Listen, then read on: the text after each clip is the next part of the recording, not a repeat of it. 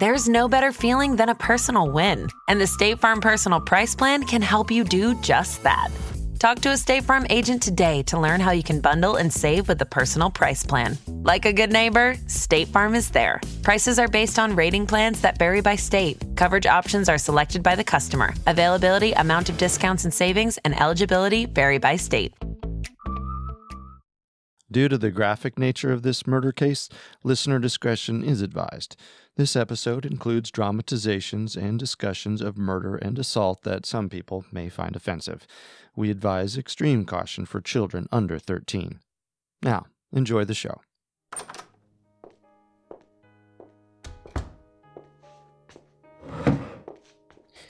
Here's the thing now. You have been in an organization that deals basically with the same type of work that we do. Military intelligence.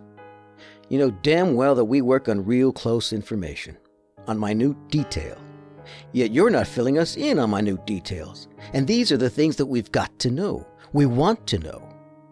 I don't know why you're doing it. I don't know what your reason is. But I'll tell you right now, it's not good.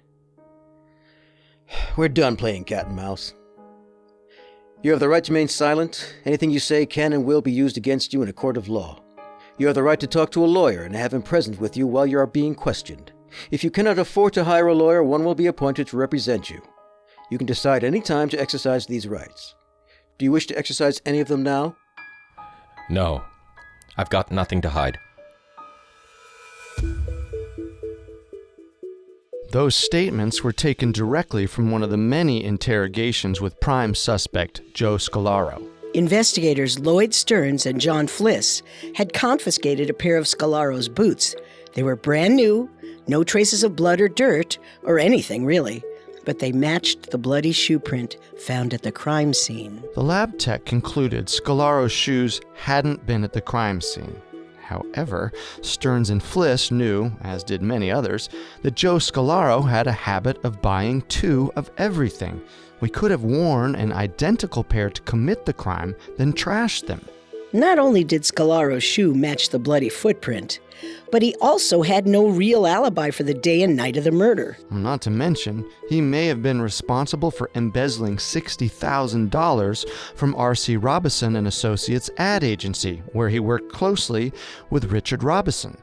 As Richard's right-hand man, Scolaro was the only other person who had access to the company account. And now, as investigators honed in on their most alluring suspect, they were about to embark on a hunt, this time for the weapons used to kill the entire Robison clan.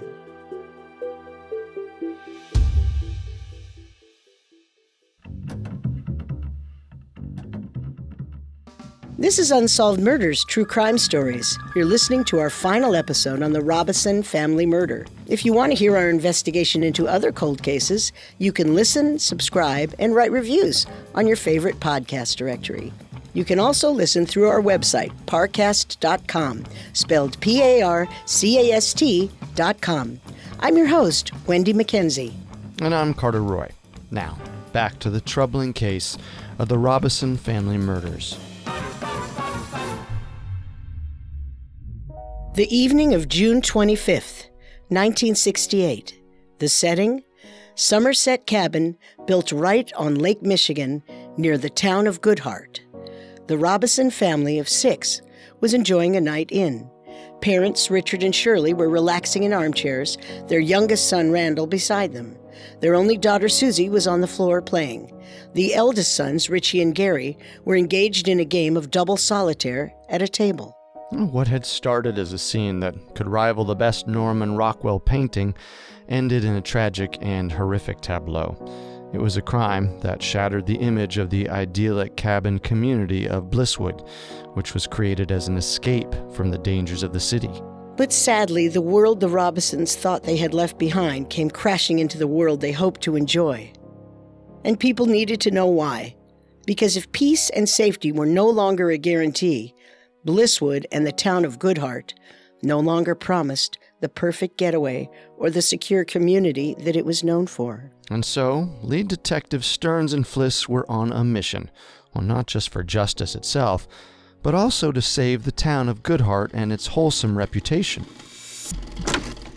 All right, next question. Do you own any guns? Yes. What are they? I own a .25 caliber Beretta, a 9-shot semi-automatic. When did you purchase this gun?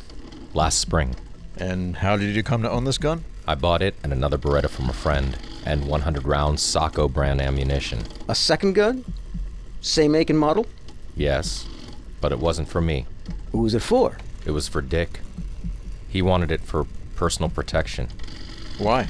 He was unsettled after the Detroit riots.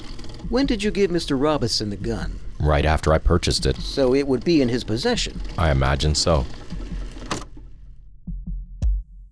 Joe Scolaro didn't pass his lie detector test with flying colors. In fact, he failed. He also mentioned another gun, his Armalite AR-7 survival rifle. Well, that was given away to his brother-in-law, Scolaro said. Now, why is all this talk of guns important? Because several bullets fired from a handgun and a rifle were found at the crime scene. But unfortunately, only one bullet, fired from the handgun, wasn't too damaged that it could be used for testing. So, Stearns and Flis collected Joe's gun, the .25 caliber Beretta, to be tested at the crime lab in Lansing. But they couldn't find Richard's gun that Scolaro had supposedly bought for him. They checked the cabin, the 2 family cars, and even the Robison home. In the meantime, Hugh Fish at the crime lab tested the Beretta against the .25 caliber bullet. This is the conclusion that he came to. The bullet was fired from a gun with a signature of 6 lands and grooves, possibly with a left twist. Well, that's just fancy gun speak for the particular marks a gun leaves on the bullet it fires. Right, a gun signature is basically like its unique fingerprint. So, was Scolaro's gun a match? The .25 caliber fired bullets and shells exhibit class characteristics similar to the .25 automatic caliber Beretta pistol, allegedly received from Mr. Scolaro. However, the individual characteristics are dissimilar, and this weapon is apparently not involved. Okay, so Fish's report detailed that there wasn't enough evidence to confidently say Scolaro's gun was the murder weapon? Correct, but there was much more to the report.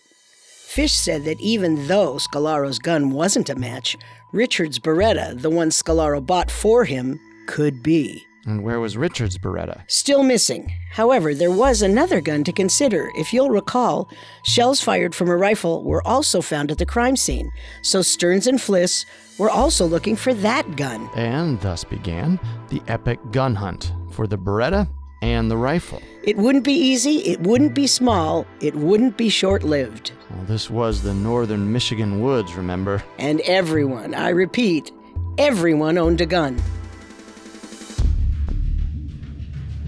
Chauncey Monty Bliss, the groundskeeper of the Blisswood Cabins, was asked to turn over all of his guns. So was his carpenter aide, Steve Shenaniket. None were a match. Vandals using .22 caliber Remington Peters rifles to destroy mailboxes were investigated along with their 10 guns. No match. The gardener for the Robisons' Somerset cabin turned over his gun. A fellow neighbor of the Robisons offered up his .22 Winchester. All of the cabin owners of Blisswood were asked to do the same. None of these guns was a match. Not one. And it wasn't just the guns that were checked. Bullets made it into the lab as well. This included a fired .22 caliber bullet discovered in a woman's purse that had washed up on the Lake Michigan shore. And on it went. Ammunition from 53 guns was checked. Nothing came of it. So, the search cooled for a while, that is, until 1969, about a year and a half after the murder had first occurred. Stearns and Flis spotted Scolaro at a makeshift target range on property that belonged to Scolaro's father-in-law.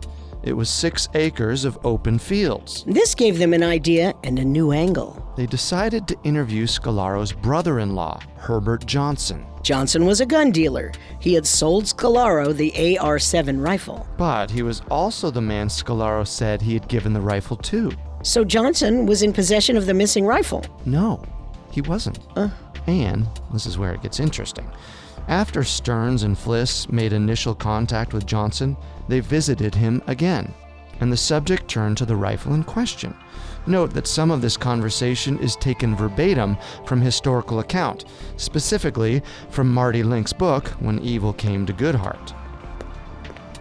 Mr. Johnson, did Mr. Scolaro ever mention anything about the rifle coming back to you? Yeah, When was this? just the other day, after you first came by to talk to me. What did he say about that? He told me I told those people that you got the gun back. Don't you remember? I traded it back for some components. And what did you say? I kept my mouth shut. I wasn't about to start BSing with him about it.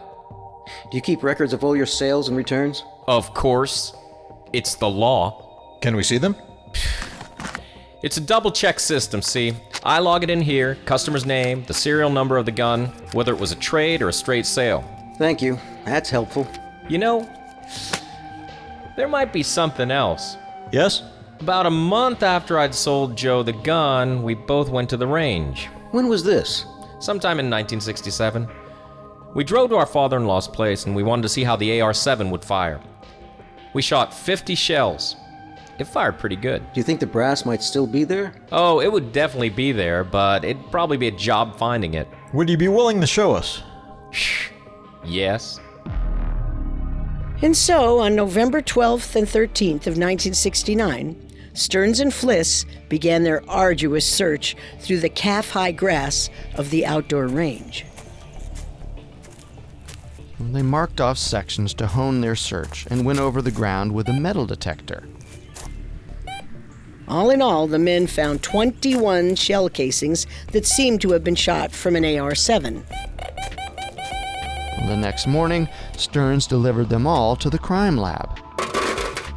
A few days later, the results were in. At least 5 of the shells found in the field were fired from the same weapon as the .22 caliber shells from the crime scene. Bingo. There was the link to Joe Scolaro. The icing on the cake. Now it was time to procure an arrest warrant for Scolaro. But before that, Stearns and Flis would have to craft a report, one that would hopefully convince Emmett County Prosecutor Donald Noggle and Attorney General Frank Kelly to grant that warrant. This also would be an uphill battle. Our story will continue in a moment after a brief message. And now, back to Unsolved Murders. The men put together a 300-page document including all the details of the case, lab and autopsy reports, ballistics results, polygraph tests, and interviews. Stearns and Flis delivered it by hand the week leading up to the Christmas holiday. It sat on Prosecutor Donald Noggle's desk for weeks. When he and Attorney General Frank Kelly got around to reading it, they called for a meeting with Stearns and Flis and several other state officers. As the report documents, Mr. Scolaro has failed 3 lie detector tests, he is not able to account for 11 hours the day of the murders, and he had strong financial motive. He also knew where the Robison cabin was located. And as I'm sure you've asserted, the gun evidence is quite strong. According to Herbert Johnson's records, Scolaro never returned the rifle, which means he must have it or know where it is. The rifle is believed to be one of the murder weapons. That's all well and good, but this is much too circumstantial. What this report doesn't do is place Mr. Scolaro at the crime scene at the time of the murders. We need that or an actual confession from Mr. Scolaro. I agree with Donald. Issuing a warrant at this juncture would be premature.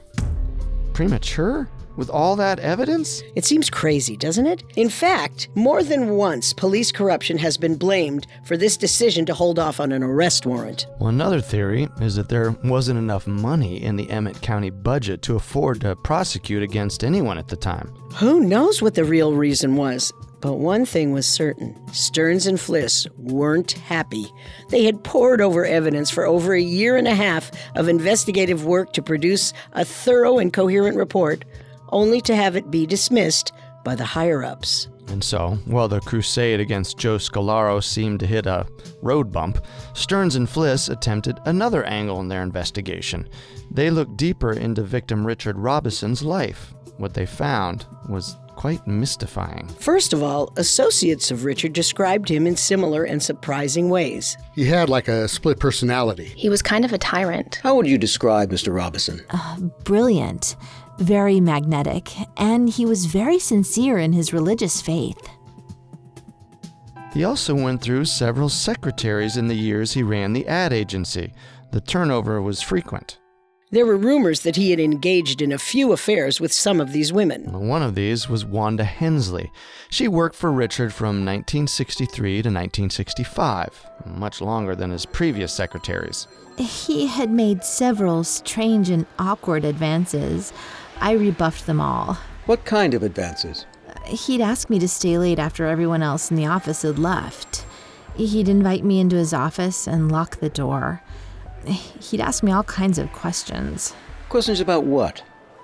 My sex life. Then he'd start to make a move, but he'd stop right before like he was nervous or something. Then he'd apologize. Wanda eventually married a much older man who was known to be jealous and possessive of her. Could Wanda's husband have known about her boss's sexual advances and taken his anger out on Richard and his entire family because of it? There doesn't seem to be much evidence that would support that idea, but it is interesting to note. While Richard carried around the secret of his late-night meeting with Wanda, there was another, much more puzzling secret he kept close to the chest. Literally, after Richard's death, coroners found a peculiar object on a chain around his neck, a gold medallion with an image of St. Christopher. But it was the inscription on the back that would prove the most intriguing. It read, "Richard, to my chosen son and heir, God bless you, Roebert." Just to be clear, that's Roebert, spelled Roebert, not Robert. Such an odd name. When family members were given Richard's personal effects, they didn't recognize the medallion or the name Roebert. But as detectives looked into Richard's business dealings, they started to find a link between this mystery Roebert and a multi-million-dollar investment it seemed that Richard was about to make. It was believed that after the Robisons enjoyed their Somerset cabin, they were going to Florida and Kentucky to purchase some real estate. And someone was supposed to go with them. There was a man who would be taking the family on his private jet. No name of this man was provided to authorities, only that he was to be part of the family trip. Could Roebert have been this person? Furthermore, who was he really, and was there any way he could have been the killer? In the midst of these questions, detectives found an odd 6-page letter in Richard's desk drawer. In it, Richard rambles on and on to Roebert about automobiles and car allowances granted to some of his employees at Empresario, the magazine Richard published. Here is an excerpt from that letter. Well, don't be surprised if you don't understand it at all. We didn't either. Now, a favorite story of mine was the one where a fellow arrived at work excited about the tremendous collision that must have taken place on the company's corner earlier. No one was aware of it, But he insisted a Mustang and a Thunderbird had to have hit head-on because there were feathers and horse manure all over the place. Now, it should prove in the future most interesting to see whether we have a similar mess strewn about the halls of Ola Presario via Ted the Mustang and Ernie the Thunderbird. It will be interesting to see if Wonderful Steamboat has a keen sense of smell. It seems that Richard was using the cars as a metaphor, but still, we just can't crack it. Richard ends the letter by saying, I'm looking forward with great anticipation and love to the day when we finally meet. Soon, I hope. Always, your son, Richard. The letter was addressed to Roebert. What's so strange is that Richard's father was actually named Ross Robison. So what could this mean? Unfortunately, detectives were left wondering, and they also began to question Richard's sanity. Could he have concocted this Roebert character up in his mind and have actually written to a non-existent person? And could he have even inscribed the St. Christopher medallion himself, pretending it was from his so-called father? Years later, investigators found out that Richard had been adopted as an infant, so Roebert may have actually been the biological father he tracked down, or the father that he created out of desperation and possible psychosis. But it seems we'll never know. Just another odd piece in this puzzling mosaic. And it was about to get stranger.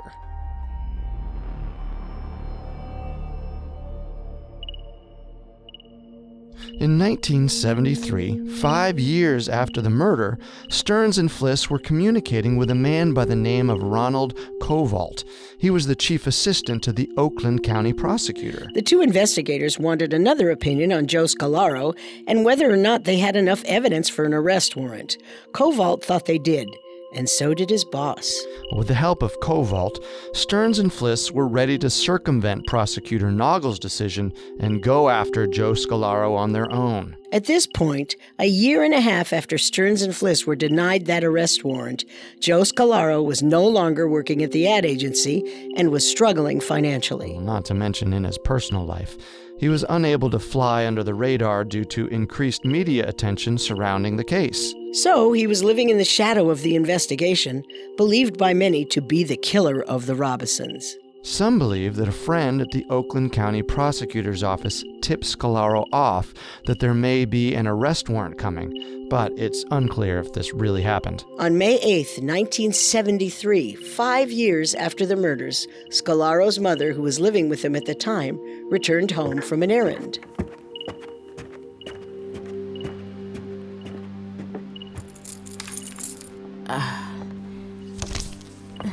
What? Joe? Hi, Mrs. Scolaro. Beautiful day, isn't it? Yes, I suppose. Everything all right? It's just this note, right here on the door. It's from Joe. Let me see. What's it mean? Oh, my. Okay, you just stay right there. I'll go inside. Joe? Hey, Joe, you in here? Joe? Oh, Lord. Joe? Joe? Just stay right there, Mrs. Scolaro. Don't come in.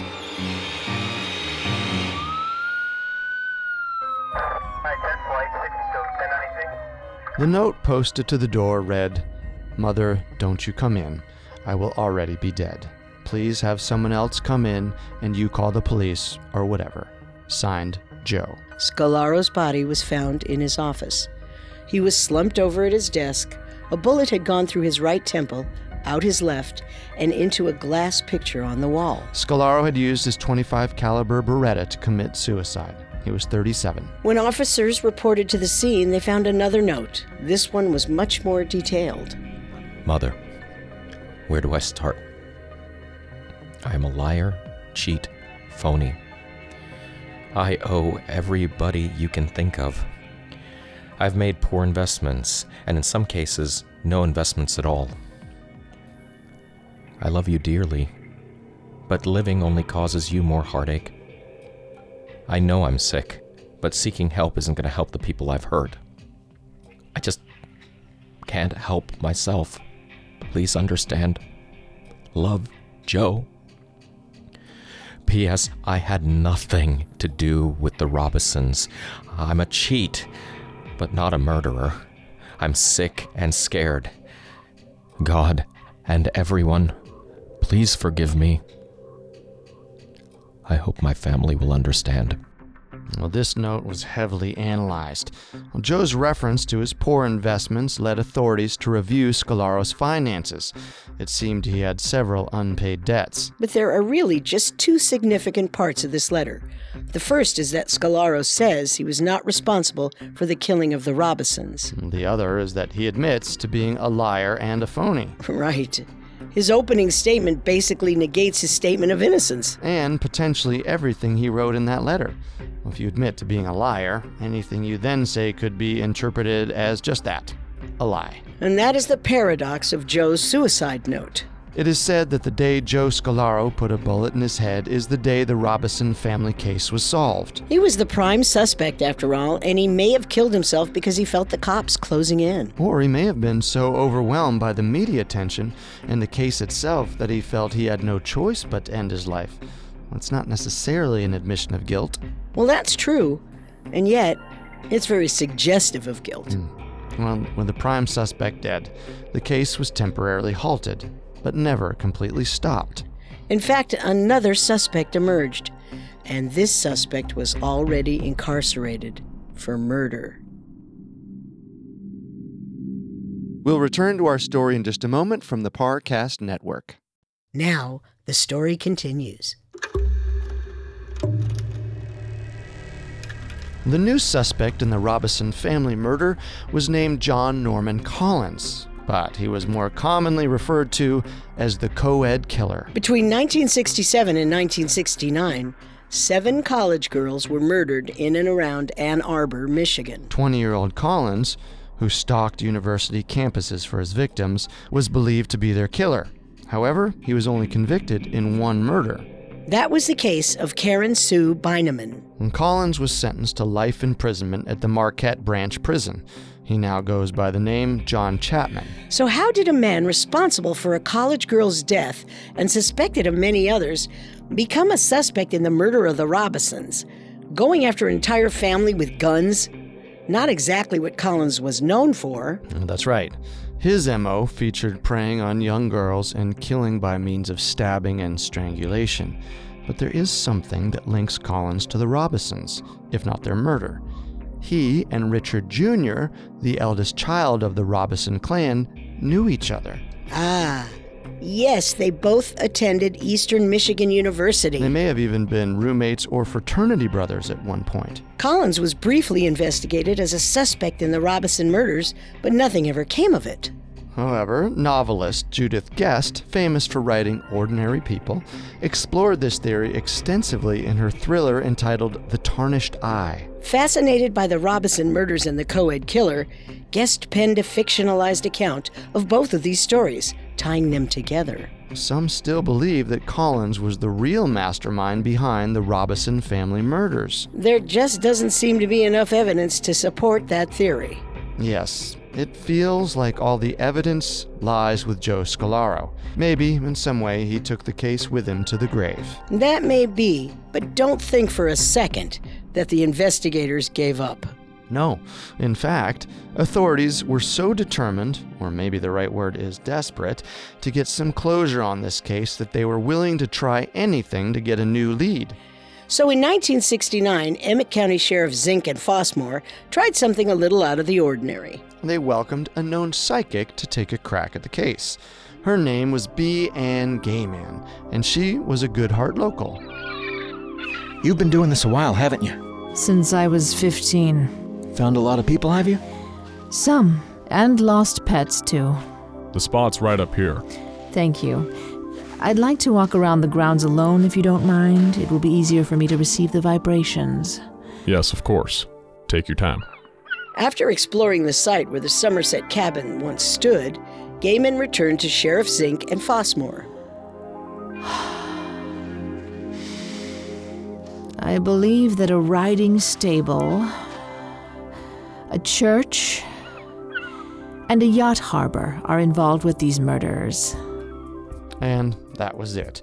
Well, sadly, nothing ever came of these revelations. But it proves just how creative authorities were willing to get. They were ready to try anything if it meant the people of Good Hart could finally get some closure. And that the victims could have some form of justice. But the case remains open today and the search continues. Emmett County Police still accept anonymous tips. In terms of the state of the investigation, Pete Wallen, current sheriff of Emmett County, put it this way. We're not likely to arrest people. Our mission now is closure, and that the outcome is a final end. And there's a bit of folklore associated with the town of Good Hart that makes the unsolved murders even more macabre. Yes, there's a sharp curve on the M119 highway called Devil's Elbow.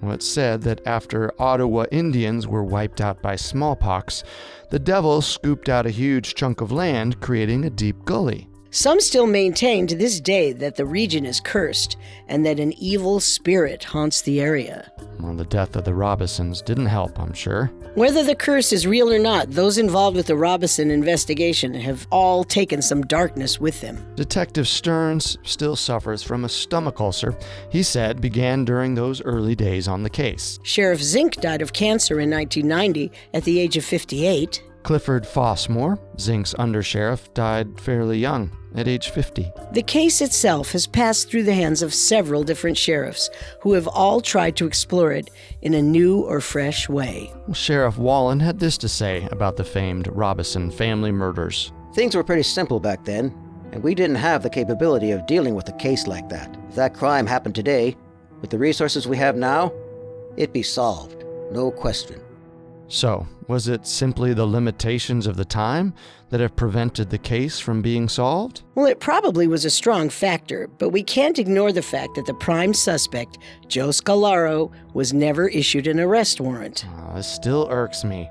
I mean, from my vantage point, there was more than enough evidence to arrest and even convict him. People still wonder if someone high up on the judicial chain was protecting Scolaro for some reason. Or perhaps had something to do with the actual murders. Regardless, our vote is for Scolaro as the murderer. He had ample motive. Money. He even alluded to his financial woes in his suicide note. But also in the suicide note, he referred to himself as a liar before claiming he had nothing to do with harming the Robisons. His timeline for the day and night of the murder doesn't quite match up, and there was no one to provide a solid alibi. And all that specialized military training he had? Not to mention the fact that he had bought 2 guns and one of them was missing. And we can't forget the bloody footprint that matched a boot he had in his closet. Even if we agree that Scolaro did it, there are still so many loose ends. The murder weapon has never been found. And we can't help but wonder, did Scolaro act alone or have an accomplice? And what was the real story about Roebert? Who was he, and did he factor into the murders at all? Amidst all this uncertainty lies a disturbing truth.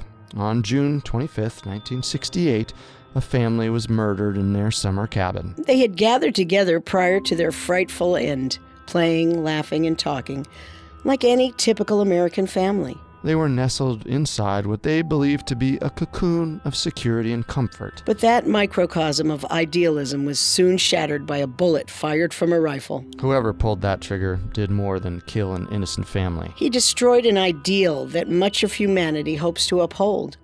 An ideal that creating the perfect reality can protect us from the dangers and evils that exist within the world around us. And the shattering of that dream creates an entirely new reality, one of frightening uncertainty. It isn't just the crime itself that leaves us feeling hollow. It's the absence of answers. Answers that may never come up, no matter how much we keep searching.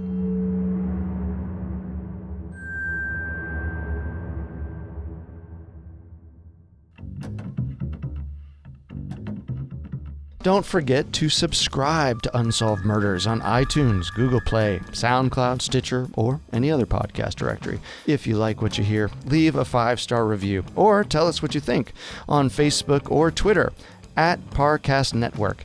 A new episode comes out every Tuesday, and next Tuesday we'll investigate the case of the Atlas Vampire. Thanks for listening. We'll see you next time. If we live till next time. Unsolved Murders, True Crime Stories was created by Max Cutler, is a production of Cutler Media, and is a part of the Parcast Network. It is produced by Ron and Max Cutler, sound design by Ron Shapiro and Kenny Hobbs, with production assistance by Maggie Admire and written by Jessica Malo. Unsolved Murders, True Crime Stories stars Carter Roy and Wenndy McKenzie. The amazing cast of voice actors includes, by alphabetical order, Mike Capozzi, Nicholas Massou, Manu Narayan, Steve Pinto, and Vanessa Richardson.